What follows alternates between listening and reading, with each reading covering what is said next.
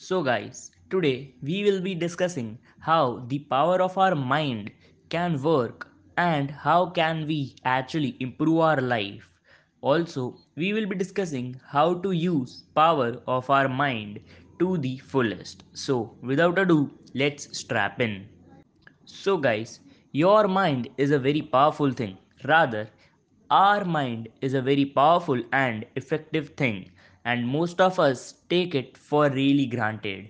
Well, mind, may it be conscious or subconscious, ultimately is the reason why we are surviving, why we exist in this world, and is the reason for all the inventions, may it be inventing a stock ticker or may it be bringing any new revolution. Mind is the main thing behind each and everything in life. So, we all take our minds for granted. We believe we aren't in control of what we think because our thoughts seem to fly in and out all day long. Instead of we controlling our mind, many a times we feel that our mind is controlling us, which means that we are just a servant, which may be anger or ego or greed or jealousy or overthinking or anything else. So, but we can always try to control our thoughts and we can become the in charge that what we have to think and what we should neglect or avoid. And the little camel of truth is the secret power of the mind. So let us see that how the power of our mind can work and how can we improve it to improve our life. So let's see, let's begin. We are creatures of habit. Well, whatever we perform in our everyday life is maximum most of the times a basic habit. May it be brushing our teeth, may it be using mobile phone, may it be walking here and there, or even while studying. Many a times we do things absent mindedly. So, we tend to follow picture in our minds created by our parents, our neighbors, our towns, our society as well, and the part of the world from which we came, for good or for bad in both the cases. But we don't have to for real.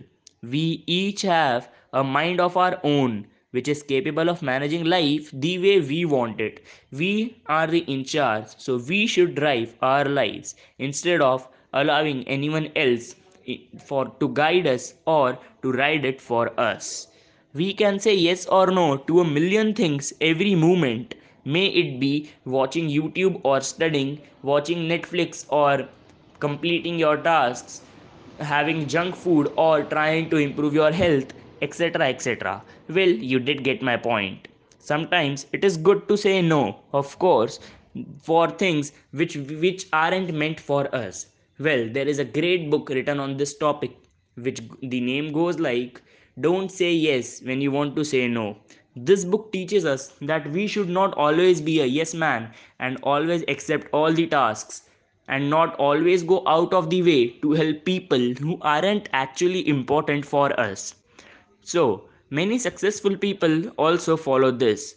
Many successful people say yes to life overall, but not when there are very less opportunities or less profits, or where there are people who are kinda energy suckers and time suckers.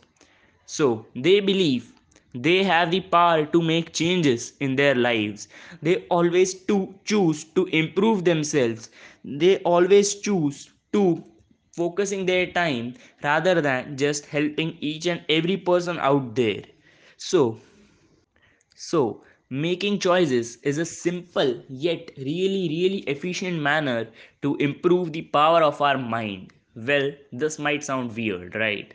But yeah, this does. And the compounding effect also adds really great amount of value to this. So, all in all, we should always make choices in our life really wisely. As said by Gaur Gopal Das, our life is just between two letters, that is B and D. B stands for birth and D stands for death. But what between B and D is the letter C. C refers to choices, the choices we make. We choose to sleep instead of studying and then fail our exams. We choose to have junk food over healthy food and then ultimately affects our body adversely, and many such examples. So, what we can do is making a really, really great choice at every moment of our life.